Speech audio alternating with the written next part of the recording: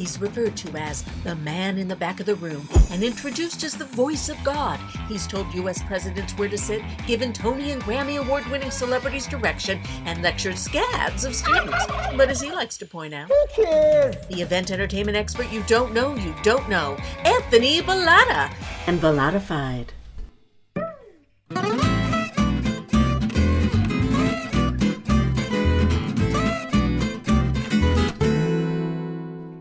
Well, hi, everyone, and welcome to another episode of Bellatified, the one and only podcast about event, entertainment, and engagement.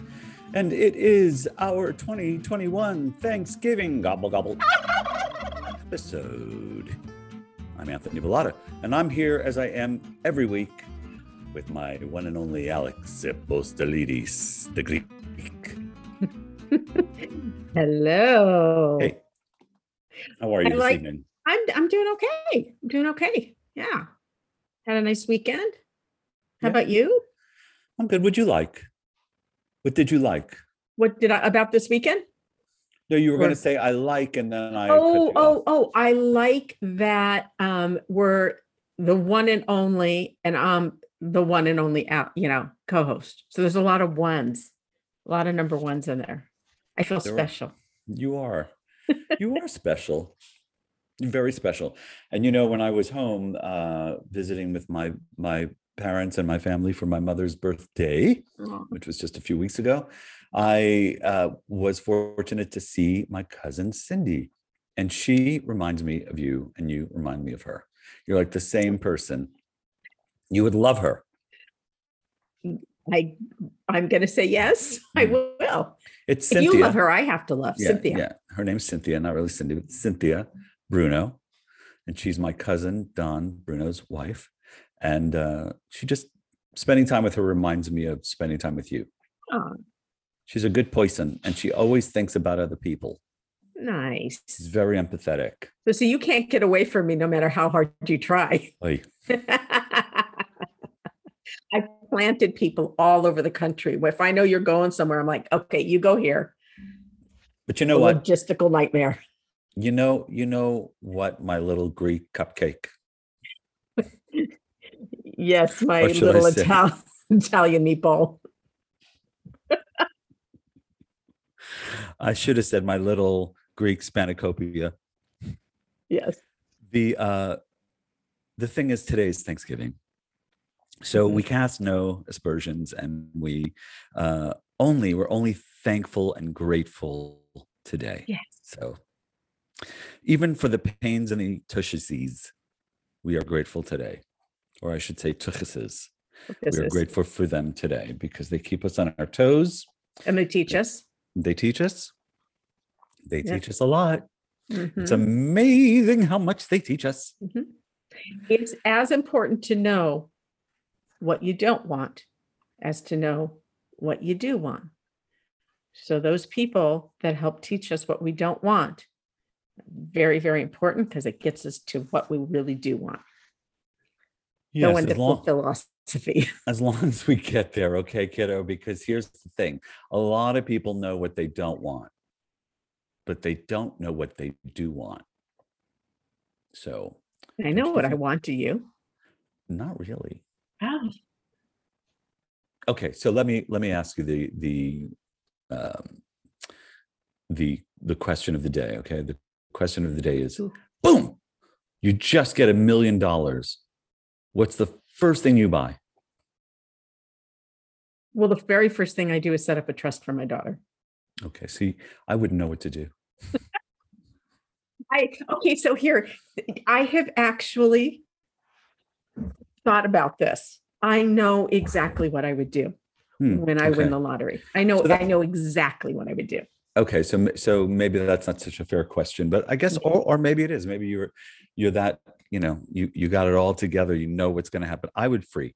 I'd be like, oh, well, let's do this and let's do this and let's do this and let's do this and let's do this and let's do this, and we'd be out of control. And then my heart would settle down a moment, and I probably wouldn't do anything because I'd be so worried about not doing the right thing. You would do the right thing. And if you have that much money, if you didn't do the right thing the first time out of the gate, there's always tomorrow and more money. Here's the right thing.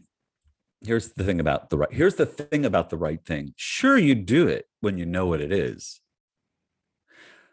And with money, I don't always know what it is, except for it feels really good when you're, spending it, and, you're having parties and you're celebrating, and, that feels good.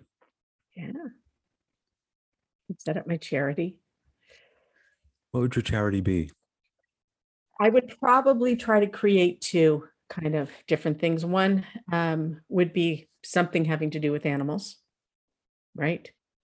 And I'd probably work with my very, very good friend Scott, who is big, who knew Doris Day, has a show around her. He's brilliant. And then there would be some kind of charity that probably dealt with female, I don't really want to say empowerment, but more helping women who have had to undergo things that women should not have to undergo. That's very admirable and honorable. And when you set this up, you're going to get lots of funds for it, right? Mm-hmm. It's going to be a beautiful thing.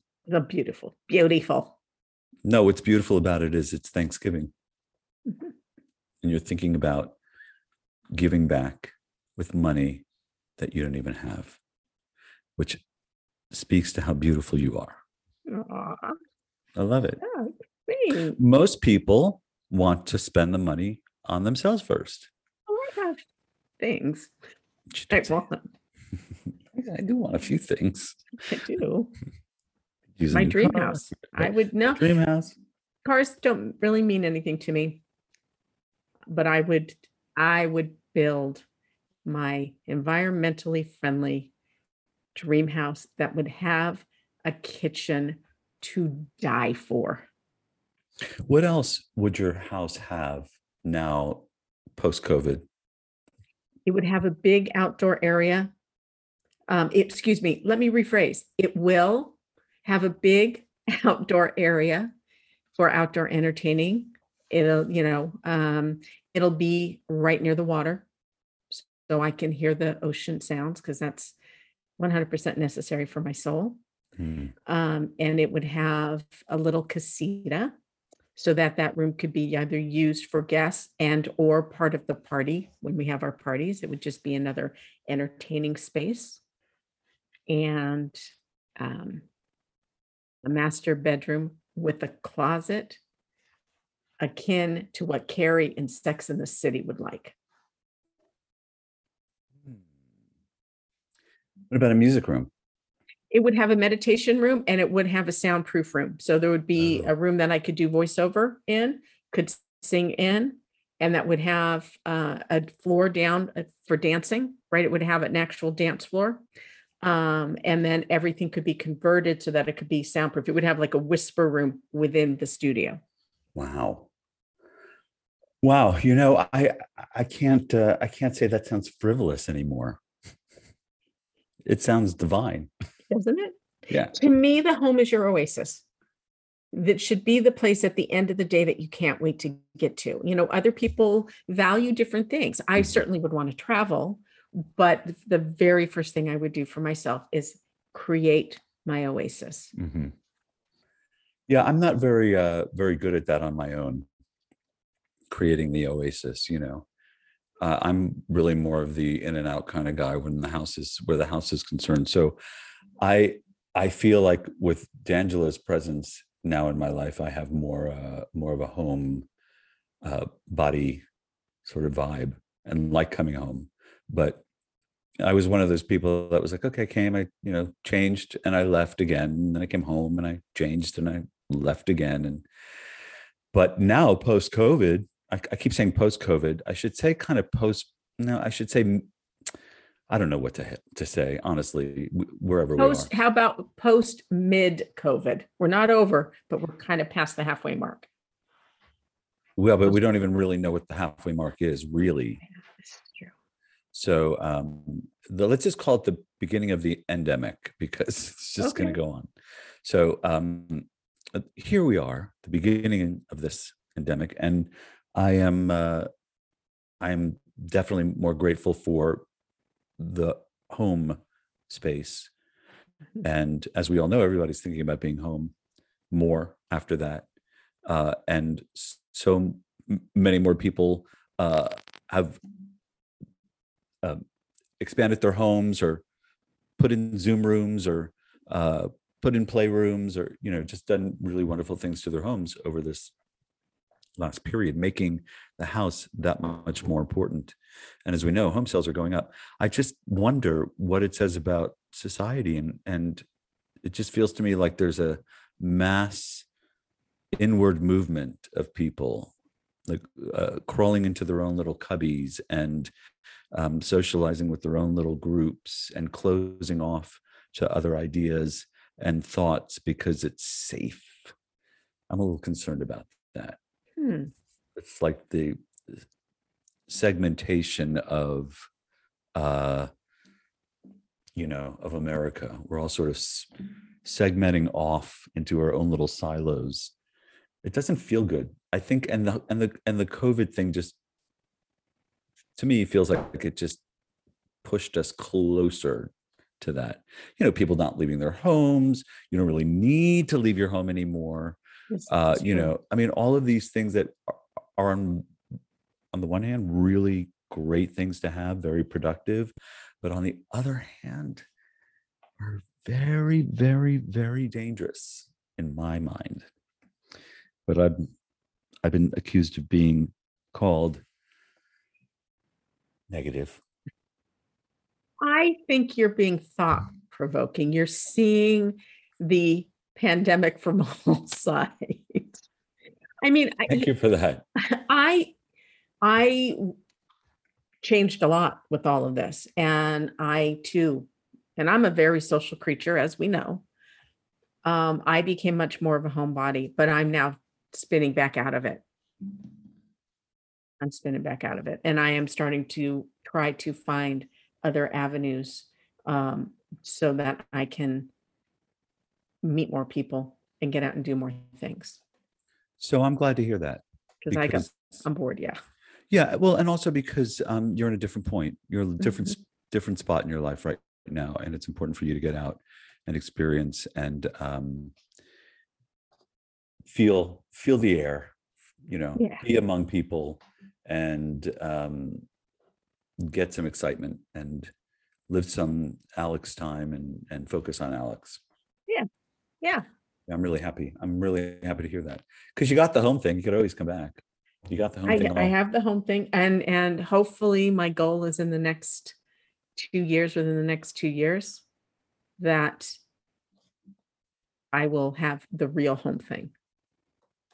This is a layover, and it's fine, and it's a cute, I make it home wherever, literally I stayed in housing for the Globe when I came home from Seattle to do a show, right? I stayed in the housing that they provided, and within 3 hours I had all their crap off the walls and had gone shopping and completely nested, and made it, because I was going to be there for a couple of months. So I made it a home. My dressing room gets decorated, my little area, lights, pictures, everything. I am a nester. So when you go away on vacation, do you unpack everything and put it in drawers? And unless I'm only going to be gone for a night, but otherwise I do. More than one night, huh? I do the same thing. It's just hard to try to live literally out of a suitcase. Yeah. And unless you're just a slob, because otherwise it's easy, but it's hard because you want to be neat, and you don't want your clothes to get all jumbled up. And so you try, when you're looking for something underneath, or you pack something underneath and you have to pull it out and everything gets crumpled. It's just not worth it. So let me ask you this. When you're traveling with somebody else, do you get kind of antsy if the area, not just with their things, but if there's any snacks or drinks, if it gets cluttered and messy? Like I don't want my counters messy. at home. So when I'm out and you're in especially a much smaller confined space, I'm sitting there looking at, I will go up and just make sure everything's neat and, the suitcases and everything aren't just dumped all over the place. They're put away so that it's peaceful surroundings. Totally. Totally. I treat it like it's my own house. Yes. Because I don't want the maids to think, that the housekeepers to think that I'm, a slob, number one. And number two, it's just the most respectful thing to do. And I can't have all the stuff around me. It feels like it's just coming at me. Yeah. Like you probably feel the same way, like it's I can't not see it. You can't relax. I can't. Especially if you're in a hotel room now, especially when I travel, because, I can't afford big, huge, lovely luxury rooms. So I'm, it's a smaller space and I'm literally 2 feet away from it. So I have no excuse not to get up and go straighten it out. That's true. That's can't be put away. That's true. Are you saying that I don't stay in small rooms? I'm thinking, no, I don't know. I've never been in a hotel room where you stayed. Well, yes, you have. But in your actual room? Mm-hmm. Oh, yes, I did. Of course, we recorded. And You're right. It wasn't a small room. No, but I didn't have a small room. I mean, when I'm traveling on my own. You didn't either. No, when I get to travel with you, I'm actually those are the that was best a good experience. Places I stay. That was a good experience. 2 I talked bathrooms. us up. Yeah, I talked us up. Every once in a while, I'm able to do that, but not all the time. I don't even try all the time because sometimes it's just not worth the effort. You can tell when you walk up, it's not going to be a happy moment. You could try for it to be a happy moment. And sometimes if it doesn't feel like it's going to be a happy moment, but you're able to make it a happy moment, you get even more. Yeah. But sometimes you just can't. You just have to go with it. And sometimes it doesn't matter. Like when you're going to Phoenix for a couple of nights, it doesn't really matter. You're in, you're out. Never stayed in all the places that I've stayed when I've gotten to travel for our work have been lovely. There's not been one bad egg. Well, good. There's something to go for. there's something to achieve. We need what, a bad egg? So no, when I was traveling doing theater, though, I was doing educational theater. Oh. And I stayed in a place that I literally was afraid for my life. We stayed there 2 nights, and finally the person I was traveling with, he called and he's like, no, we're not doing this. So they upgraded us to a nicer place. Good. Well, it's about time they took care of you. I'm glad that they did that. Yeah. That's just I can't. I just can't. Like if I get to a hotel and I even sense that it isn't clean, I can't. I won't stay there. I can't. I just can't. Yeah, I went to Vegas a couple months ago, and I thought, I'm not gonna it's a good thing I don't have a black light, is all I thought. It's a good thing I don't have a black light. Yeah, you can't worry about it when you're sleeping in those beds. No. You really can't. But I will say that when I was there for IMEX, it was at Mandalay Bay, which is huge. It's bigger than I remember it being, and it's changed so much. But I stayed at the Delano, which is right there. It's co-joining. But the minute you step into that little hotel that's adjoined that has no casino, the air feels different and it smells better. And yeah, it's just a better experience and Mandalay Bay is not bad, actually. I mean, if you go downtown to some of those, you can't get away from the smoke, even if you try. But we're not going to talk about that because today's Thanksgiving and we have a guest. We do. A surprise guest.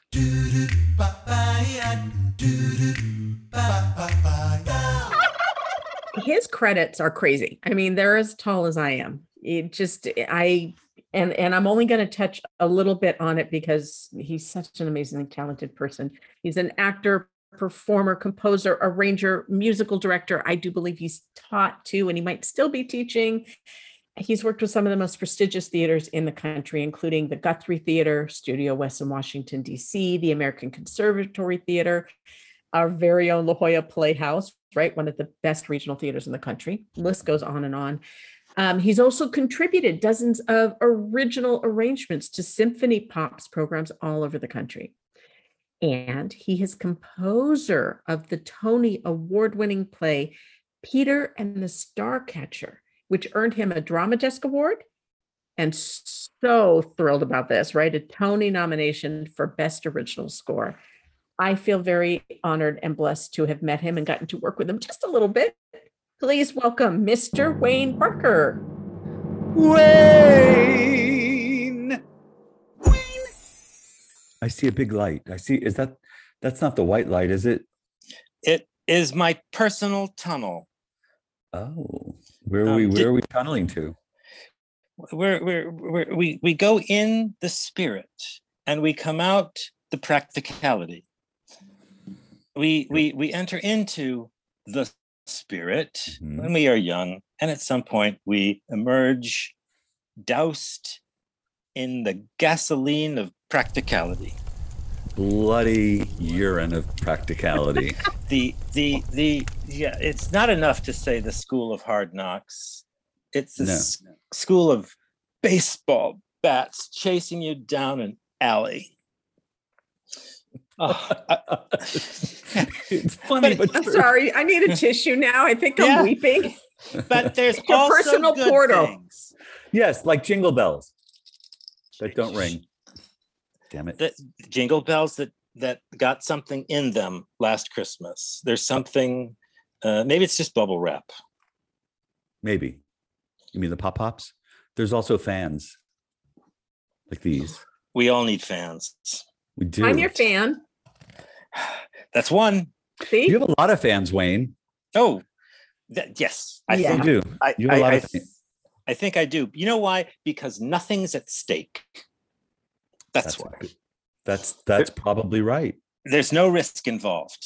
So if you really wanted it, you wouldn't have it. Is that what you're saying? You don't care? No, I'm saying no salesman will call. And you can return it at any time. There's no fine print. No commitment. Nothing. No. Oh, I ask for no commitment, really. I think that is that in your contract?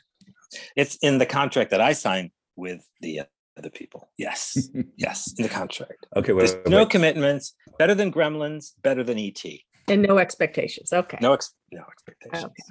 No big expectations. We all know the secret of happiness is low expectations. True. And so the lower your expectations are, the greater your capacity for being pleasantly surprised, I guess. Yeah. I think so. Well, I think that's a great theory, but you may never be pleasantly surprised. That's the downfall and the risk. Yes. And low expectations is not so great when one is in a creative capacity, when one is leading a creative project. It's probably better to have more than above zero. You want the graph to start dipping up on the x-axis of expectations when you're trying to psych everybody up for it. Yeah, but I would say it's all relative too, because I would say that your expectation, or at least the perception of your expectation of them, is much higher to begin with than they already think it is. So even when you lower your expectation, it's higher than most people's expectations, because most people's expectations don't even know what your expectations look like. That's right. And this conversation has gone in a very unexpected direction. So abstract, I would say. See what I did there? So it's Thanksgiving, and I'm just curious. Do you know a lot about Thanksgiving? Because you do know a lot about a lot of things. You are very well read, and probably one of the most brilliant people that I know outside of music. So do you know a lot about Thanksgiving, now that I put you on the spot? It was Abraham Lincoln who determined that Thanksgiving was going to be the fourth Thursday of November. Mm-hmm. And we know that Benjamin Franklin wanted the turkey as the national symbol of the United States of America. Mhm. And okay. Do you know what the Pilgrims ate? The Pilgrims had Metamucil and what's the other one? Oh, Maalox. No, Maalox. Mylanta. Mylanta. They were actually trying to found Georgia, and they had brought Mylanta, but they neither founded Georgia nor Mylanta. No, they did not. And they're constipated to this day. Yeah, they were, the Pilgrims, our popular notion is that they were persecuted, they were fleeing persecution at home. But, they weren't the nicest people. They were kind of annoying. They were the kind of people that, good riddance. I think we would all say good riddance to some of those Pilgrims. Anyway. This is the problem with that theory, though. They're still here. Oh. And those are the same people we want to leave. But now you've just sort of said that they were here first. The Pilgrims? Yeah, the nasty people. The nasty people were here from the Europeans. I made an instant jump from nasty Pilgrims to nasty Americans. Sure. In the 21st century. I made an instant jump. Sorry. And in the old days, you'd hear about someone in the social register as having descended from one of the original a signer of the Mayflower Compact. And I would be very interested to see an actual family tree of all of those Mayflower compactors, because I think it's not so special to trace. I mean, it probably branches and branches and branches and branches and branches. At this point, at this generation, there's a lot of descendants of. There must be, right? Those, yes. Yeah. I know I am not one. No, that's probably good. I'm only second generation. Yeah, that's good too. Plymouth Rock. Let me see. Plymouth Rock. Of course, we're not sure where the real Plymouth Rock was. In fact, the real Plymouth Rock was not identified. The rock that is identified as Plymouth Rock was only engraved with 1620. I mean, it was years after the fact when this old man in Plymouth, Massachusetts said, "I remember an old guy telling me that this was the rock." And so they just generally picked a rock. And over the years, so many people chipped away souvenirs of that Plymouth Rock, which wasn't the real Plymouth Rock, that I think there's now an understudy rock. Like a pebble? It's an actual rock that's been put in its place. Okay. Yeah. Yes. Did they get rehearsal? Did they get a dress rehearsal? This is one of those unpaid gigs, Alex. It's a pretty simple track. Sit in your track like a rock. You know what, Wayne? It has to sing the alto line, which Yes. That's the harmony for the redheaded stepchildren of the world. Times have changed, and we've often rewound the clock when the Puritans got a shock when they landed on Plymouth Rock. Yeah, it's a great part. It's like playing the third desk of violas. Not when you want to sing the melody. It feels so good to sing that. It only feels good when everybody else is singing with you.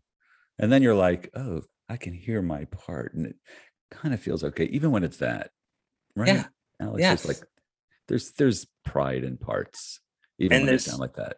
There's community. When people sing together, it's harmonious.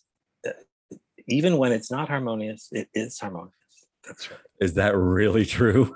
Well, there's some there's all kinds of tunings in the world, and historically, all kinds of tunings.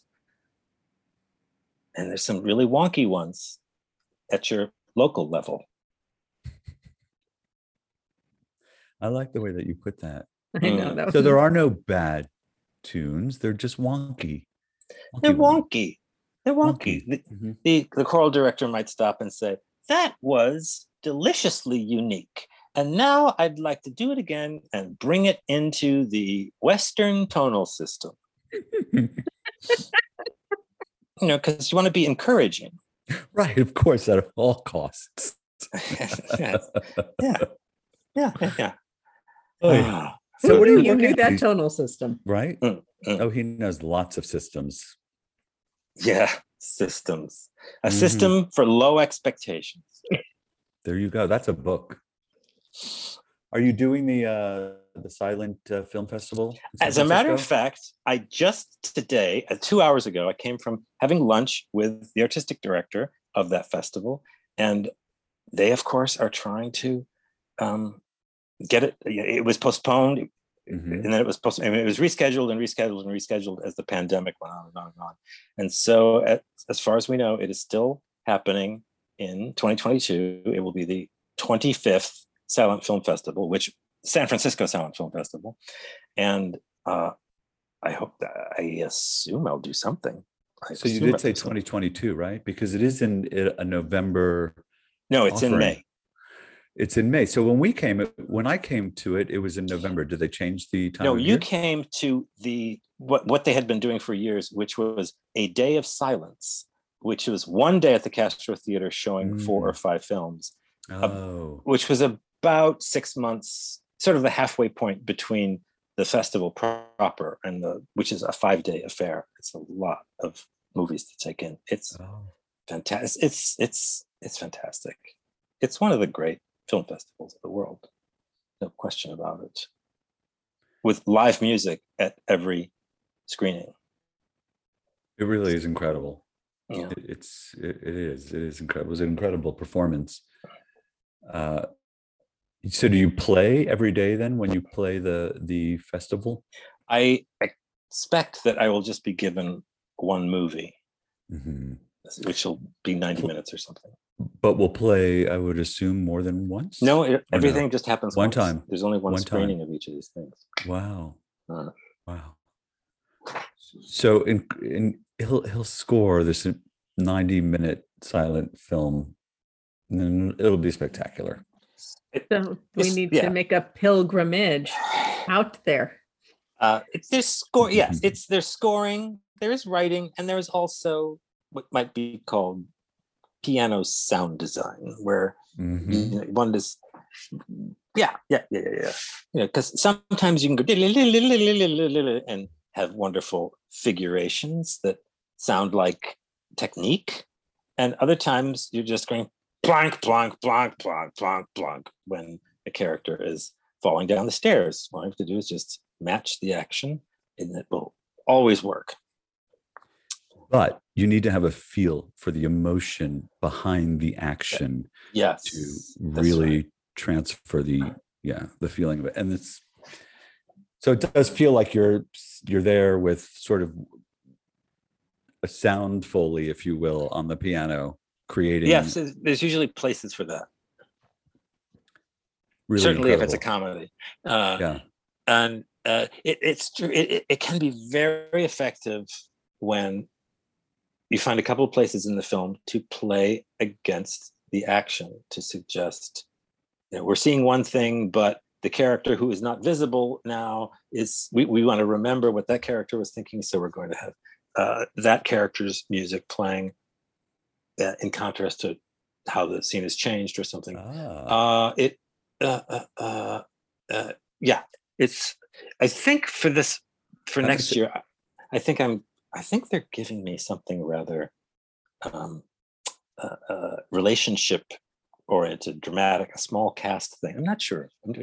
But the one that I was going to do before the festival was canceled was virtually a 3-character story, and a full 90 minutes, and gorgeous photography, but a very small story. And that was going to be challenging. I don't think we're going to do that one this time around because of different things being available at different times. There's a limited number of prints. They project. They have a projector. These films are shown the way they were originally projected in the 1920s. So there's not many copies of these old films. There's usually maybe 1 or 2 that are gingerly taken around to the next festival who has rented it, or the next one, and since things were canceled and they're being rescheduled, it might be that some films were promised. They're due. The films are due some other place. I don't know. There's always a story. There's always stories about Right. these niche fields. Well, everything has intricacies, and we tend to think things are more simple than they are, or simpler than they are. But everything is intricate, even something like that. Yeah, being a producer, I'm sure the audience, never gets to see has no idea how many loose threads had to be gathered into a tapestry just so you can get the curtain to go up. Now, loose threads gathered into a curtain. Sometimes there's no curtain. Sometimes there's not anymore. You can't even rely on a curtain anymore. Dang it. No, curtains are just great. The big Yes. soft thing. I was playing at the Fox Theater in St. Louis, one of those grand, big movie picture palaces. And I had a piano solo at the top of Act 2, and they had the original curtain at this Fox Theater. And as I started my little here comes the overture, the curtain was being raised and it snagged on something. And this panels of old cloth came ripping off of it. And not only was it sort of like the towering inferno, but when they hit the stage, these immense clouds of dust went up. And I was playing my big solo. Oh my God. Oh, it was filthy. Oh, you probably couldn't wait to get home. It's terrible. Yes. I think that was the old St. Louis Fox Theater. I think they've spruced it up since then. I think I was in that theater once. I know I was in the Atlanta Fox The Theater. Mylanta There's a Fox. Theater in Atlanta. The Mylanta Fox. Yes. Right. When they served Fox at the first Thanksgiving, that was when they pulled out the Mylanta. They needed it. There's Yeah. not enough mint jelly in One the of the world for a gamey fox. No. Or Jamie Foxx, for that matter.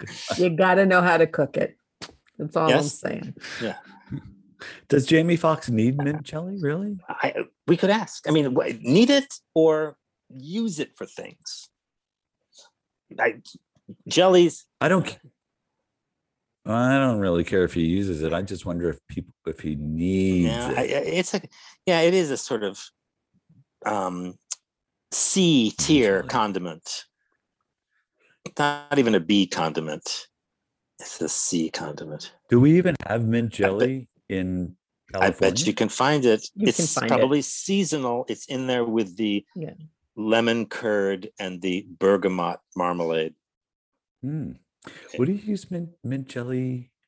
Lamb Sure. for some reason. Well, non-Greeks. Let's specify non-Greeks. Use it with lamb, not we Greeks. There's no mint jelly. But I don't know how. I don't know why my grandma Helen had always served a little bowl of mint jelly when she made lamb. I don't know what culinary tradition that's from. It's and English, who would I have? believe. Yeah, it's like, is it an aspic? One of those aspic things. We have a Tomato salmon and aspic. aspic. Yeah, Ugh. aspic. Ugh, just what I want to eat on a warm summer afternoon.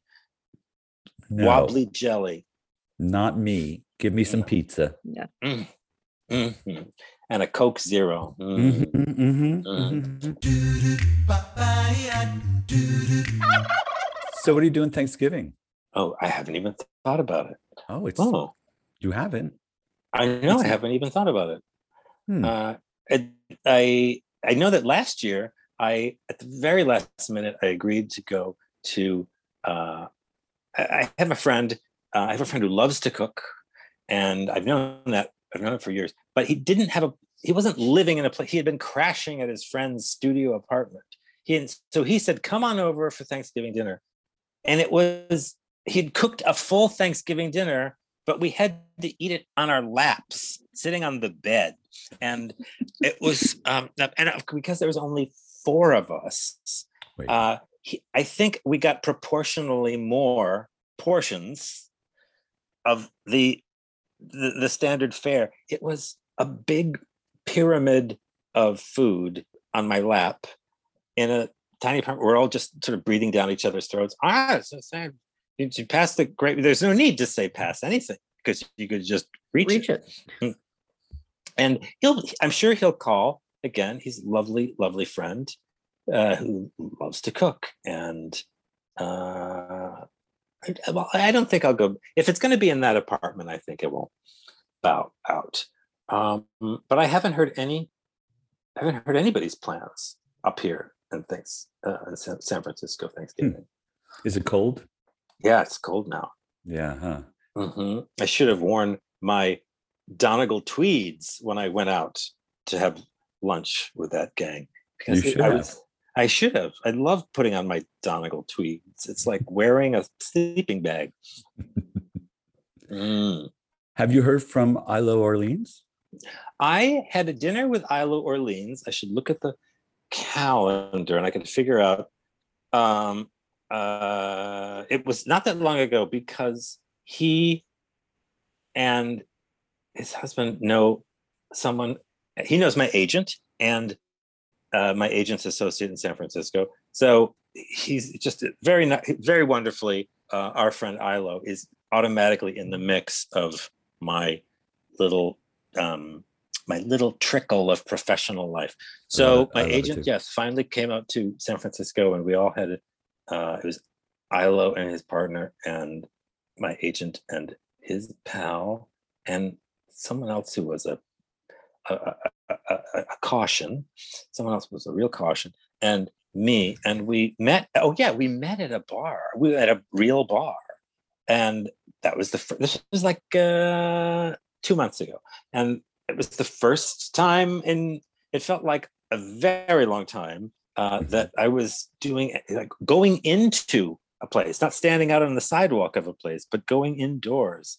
And it was a basic gay bar playing gay bar music. And I was hoarse immediately from trying to say hi to everyone. Yeah. Yeah. It's almost like they see you trying to talk, and so they raise the volume even higher. It feels that way sometimes. Yeah. But he's well, I assume. Oh yeah, he is a gem. He is a gem. He's a college alum. Alex, Ilo went to Syracuse with Wayne. He's in my class. And I went to see Wayne in the December viewing of the Castro viewing of the Silent Film Festival, and I saw Ilo for the first time in 30 years. Untouched by time. He is. And BD, are you still hanging with him? Are you working on your musicale, or have you? Yes, there is movement with our big project, which was meant to be produced last summer and was canceled. Everything was canceled. So there is now possibilities. There's possibilities, and it's certainly not that it will certainly find a production. It's certainly it's ready for a house. Yeah, it's very good. Ooh, it's very good. Good. I like it. Good. I like it too. Then, damn it. Yeah, I like it. I'm glad to hear that, actually. And these things take time, as you know. So it is. I mean, writing a musical, we can do it in a week, but trying to get a production of a musical is, isn't it funny how that works? Yeah. When you were, I think it was 2 years ago, right? It was 2 years ago around this time that you came and helped us with our little holiday song, which, by the way, I don't know why, I still love it. And I usually don't love stuff after I've done it, but it's all because of you. It's delicious. My memory is it was just delicious. It is. It feels delicious. I want to do it again, actually. I wish that we could do it again, maybe next year. But nonetheless, I guess you met some of D'Angelo's friends then, who have become my friends, Ian and a few other people. And when Ian realized that you had written Peter and the Starcatcher, the music for that, he was floored, blown away. And all he could think about was how excited his daughter was going to be. And wow. I was like, oh, really? Just a little Wayne. Come on. Little Wayne. Nice. Yeah. So nice. Yeah, you know, you've done some things, you know. Things, No yeah. surprise. No surprise. Is anything else making you laugh and enjoy life? I try to do something outside with my plants every day, which is I have way more plantings than I can properly take care of. But it's interesting to see what lives and what doesn't want to live.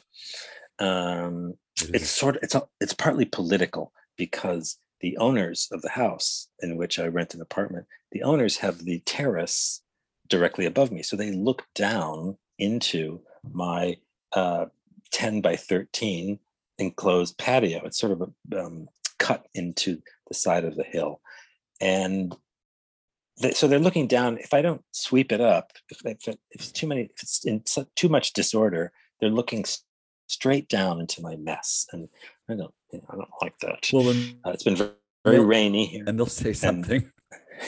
They'll say, well, and the other thing is that it was so rainy for the last 3 weeks almost, and I had not properly covered these boxes of blood meal and chicken manure, the organic fertilizers that got a little wet, the kelp, the kelp powder, all these things that I try to put in my plants. And there is sort of a fecal smell that comes from some of the standing buckets of dirt. It's not absurd. It's a little natural. It's sort of eggy. It's on the eggy side for some of these pails of dirt, because I have all this soil. Everything is in containers. Mine is a container garden, so I do a little gardening. I do have hours and hours of computer captured piano improvisation, which I sort of whittle away at and clean up the lousy notes and massage the parts that are good. And they're not, it's sort of composing. If you find a 5-minute extract and come up with a title for it, which is vaguely suggestive of something, I am trying to assemble a piano suite, which currently has the name of Galapagos. I don't exactly know why. And only because there's a tune that I've been carrying around since 1996, and it frequently comes out in these improvisations. It's this big sort of Hollywood tango, sort of lush thing that has not worn itself out for me. No one else has heard it. Maybe it'll wear itself out for you with 2 repetitions. But I started wanting to do something with this theme, and I thought I don't know. I know real composers have technique, and they have a system for how to start and how to explore ideas, and then how to know it's finished. And I'm really only good for you press record, and then I play a whole bunch of contrasting things, so that just when one thing is starting to get boring, we're going to change to something else in a linear and non-doubling back on itself way. I only know a couple of tricks that make a piece of instrumental music sound like a composed, satisfying thing. I only know a couple of things. Actually, context. Music without a context is impossible for me. I did try once. A couple of years ago, I rented a cabin up in Maine, and I stayed 2 weeks in the woods. It was February, but it was a wonderfully warm, modern cabin. And I went there with a goal. I had a piece of music which I wanted to write, and I thought, I'm going to try this thing where you go away and you have absolutely no distraction. You're always saying, I wish I could work on this. There's just so many distractions in my life. So here was 2 weeks where if I wanted to, there could be no distractions. Well, I just went out of my mind with loneliness and petulance and impatience and doing everything but composing a piece of music, and also because I with no context, the idea of composing a piece of music that is going to be played by musicians in a concert hall, and there will be an audience, and they will sit and listen to this music, and then you have to get up and say, see, this is what I wrote. This, I'm, here, so much money and time was rallied so that you, audience, could hear this piece of music that I wrote. And you just think, gee, I hope it's worth everybody's time. I hope it's, but when there's it's music that goes with an image, or it's music that is going to be underscoring to film or some movement, or who am I thinking of? Rosie Perez reading the Gettysburg Address, for instance. Something like that. When there's an extra element, or then you have a reference to know that your music is right. Right. I mean, people might not like it, but I know that the music is right. Do you find that to be a gift, or do you feel that that's just something you lean on? Because it shows how intuitive you are and perceptive, and not everybody can do that. Some people are so technical about their music, but they don't possess the feel and the ability to connect it to anything, or to have it be connective. I have a well-honed instrument for immediately making a choice. I love playing for improvisational comedy, where the music needs to instantly, if music is going to happen, if you're going to come in with some underscore or something, it needs to instantly reveal the character, that it needs to be music with character, and that character needs to be present instantly. And that it's part of just making a choice, making a clear choice. It's a tango, or it's very low. Just make a choice and that's easy.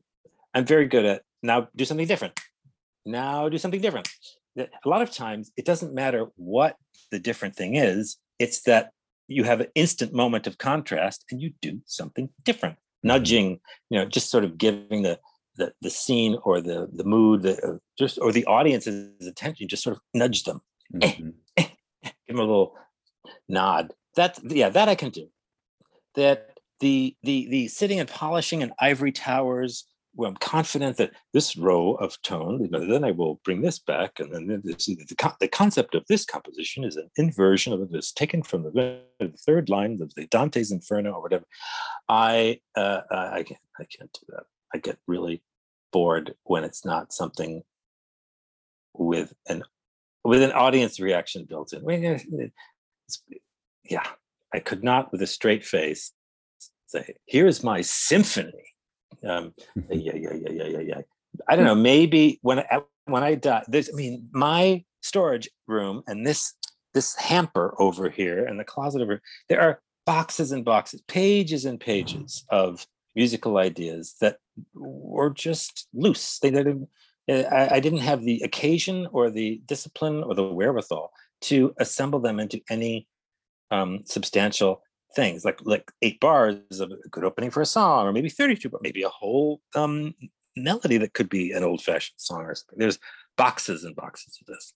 So y'all can have it. Y'all can play with it, put it potchki things together.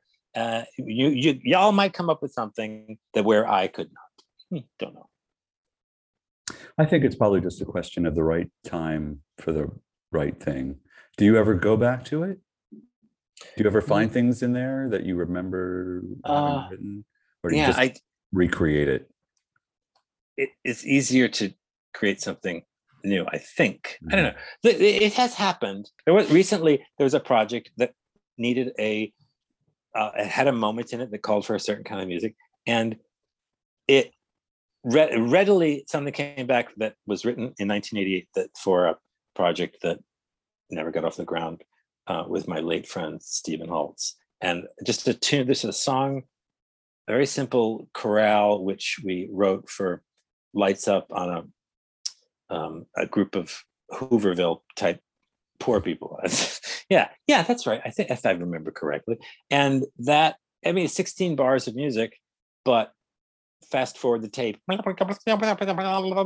to whatever it was, 2017, when there was a need for something, someone was describing, it should be music like that. And so this thing, because it had a certain character, the character lived with, was filed away in some pigeonhole in my brain. And when I actually go back to these old things, when you go through your old stuff, you see old style of paper and old style of handwriting and old, when you see rusted staples,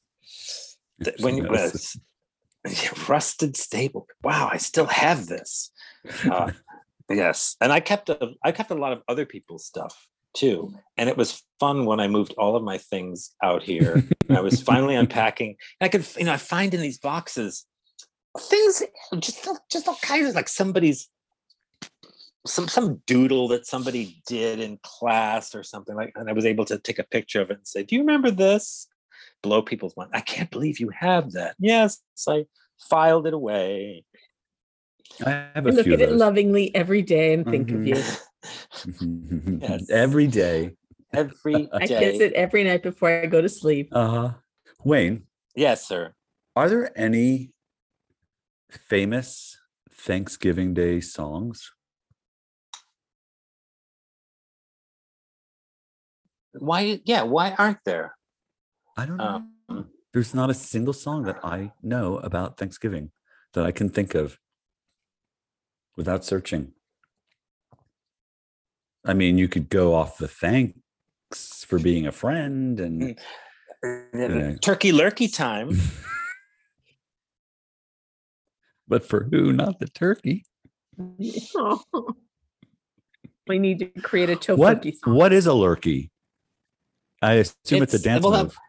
That was Turkey Lurkey's name. It was Turkey Lurkey.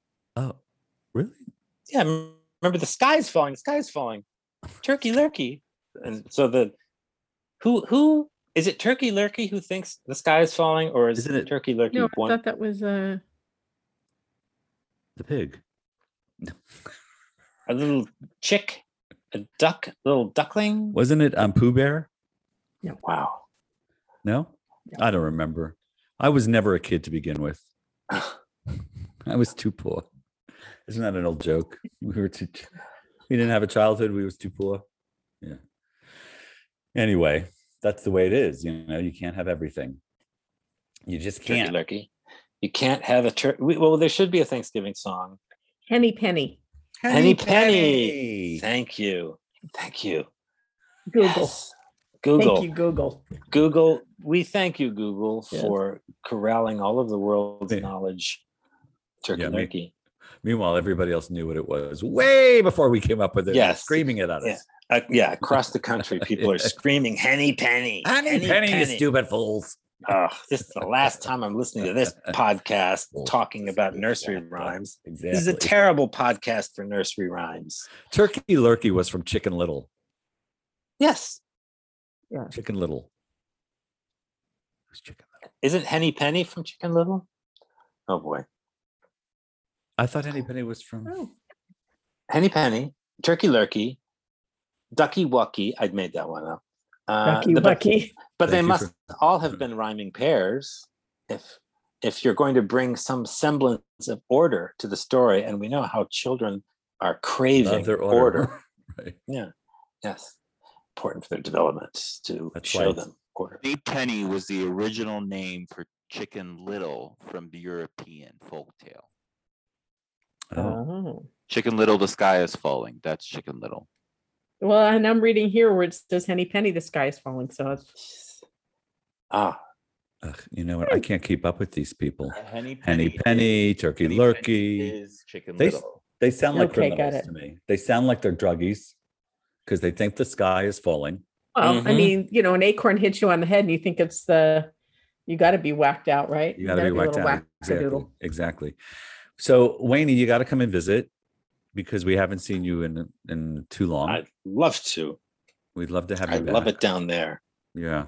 Yeah. We'd love to have you back. Down here loves you. Yeah. Hmm. And maybe you'll get a gig. Who knows? Maybe you'll have to come down. Yeah, there might be a gig. But you don't like to have to do things anyway.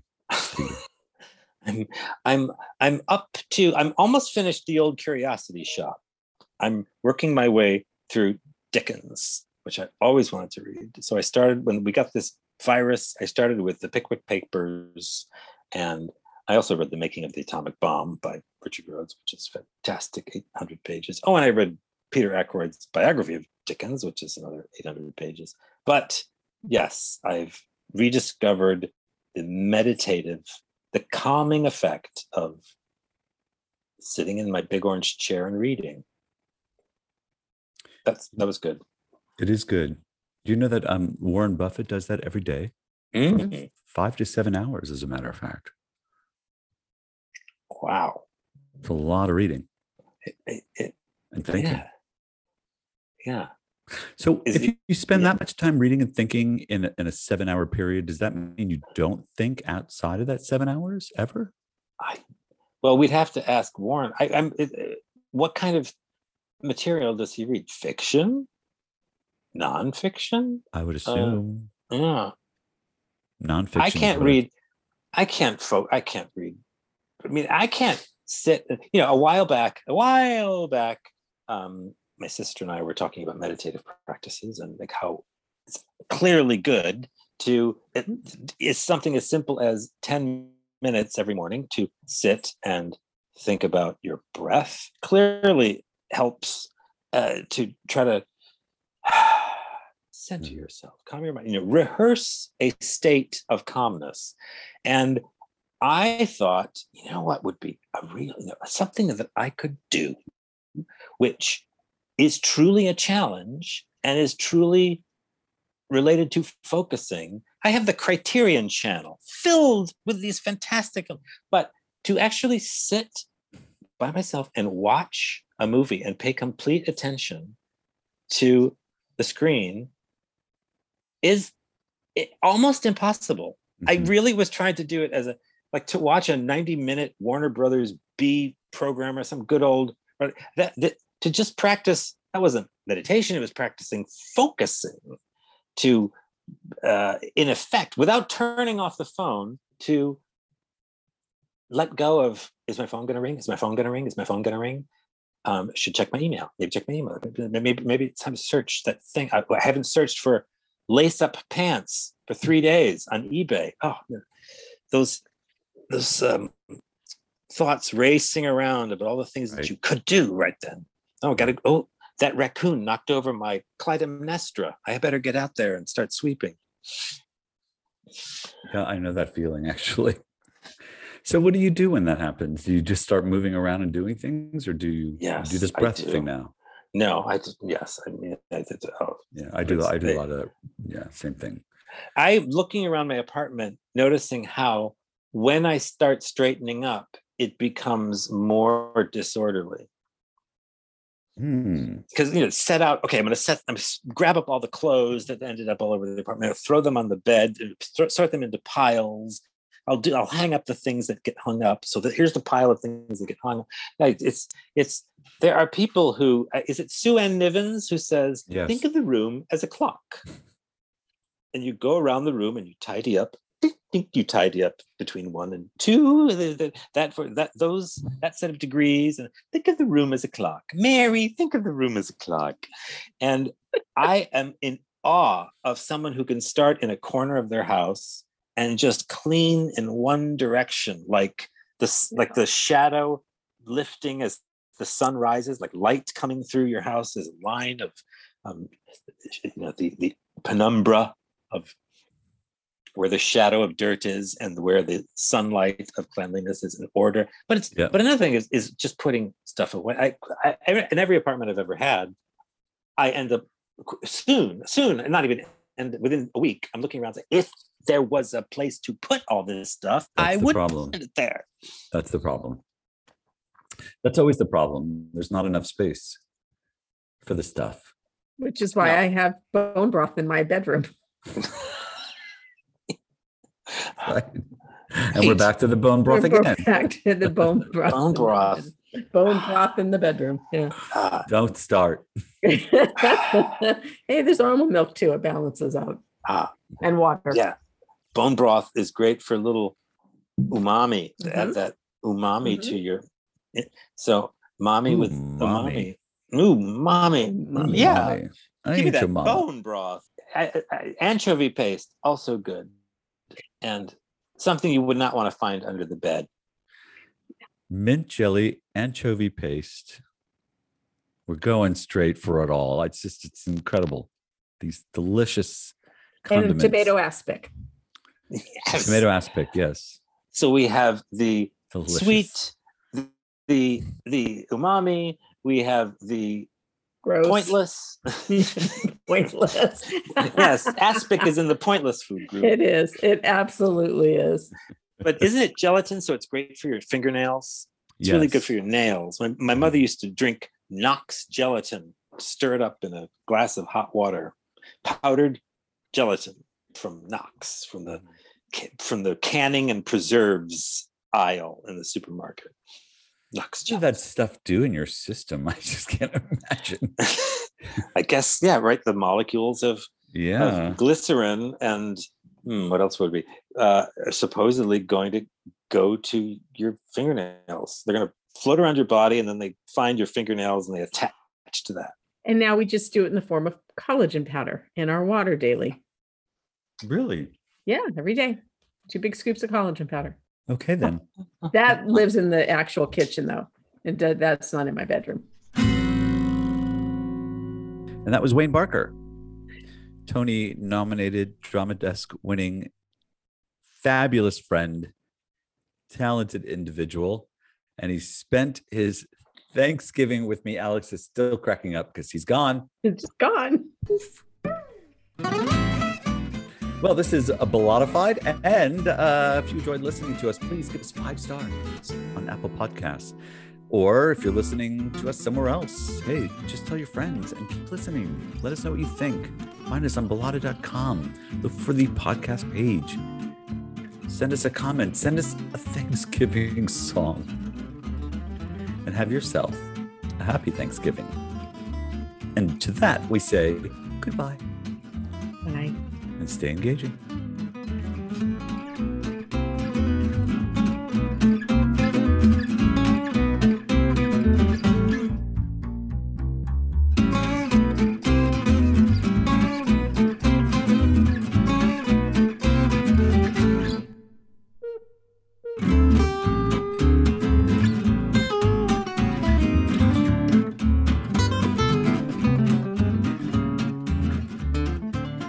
All right, well, that's it for us.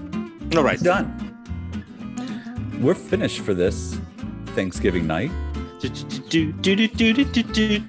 you have a song for us? Thanksgiving. It's one of those songs from the 60s that doesn't have words. It just has the choir, like the Henry Mancini. The Neely Plum Singers. Thanksgiving. Cranberry. Rosemary. Pumpkin pie. Pumpkin pie. Will we get letters? Would we get emails from listeners who said, "You idiots! You forgot about this song and this song and this song and this song"? I hope so. Yes, we encourage that. I'll let So you let- know if we do. Yeah, when we have a list of songs, we will make a medley of listener suggestions. I appreciate that. I appreciate that.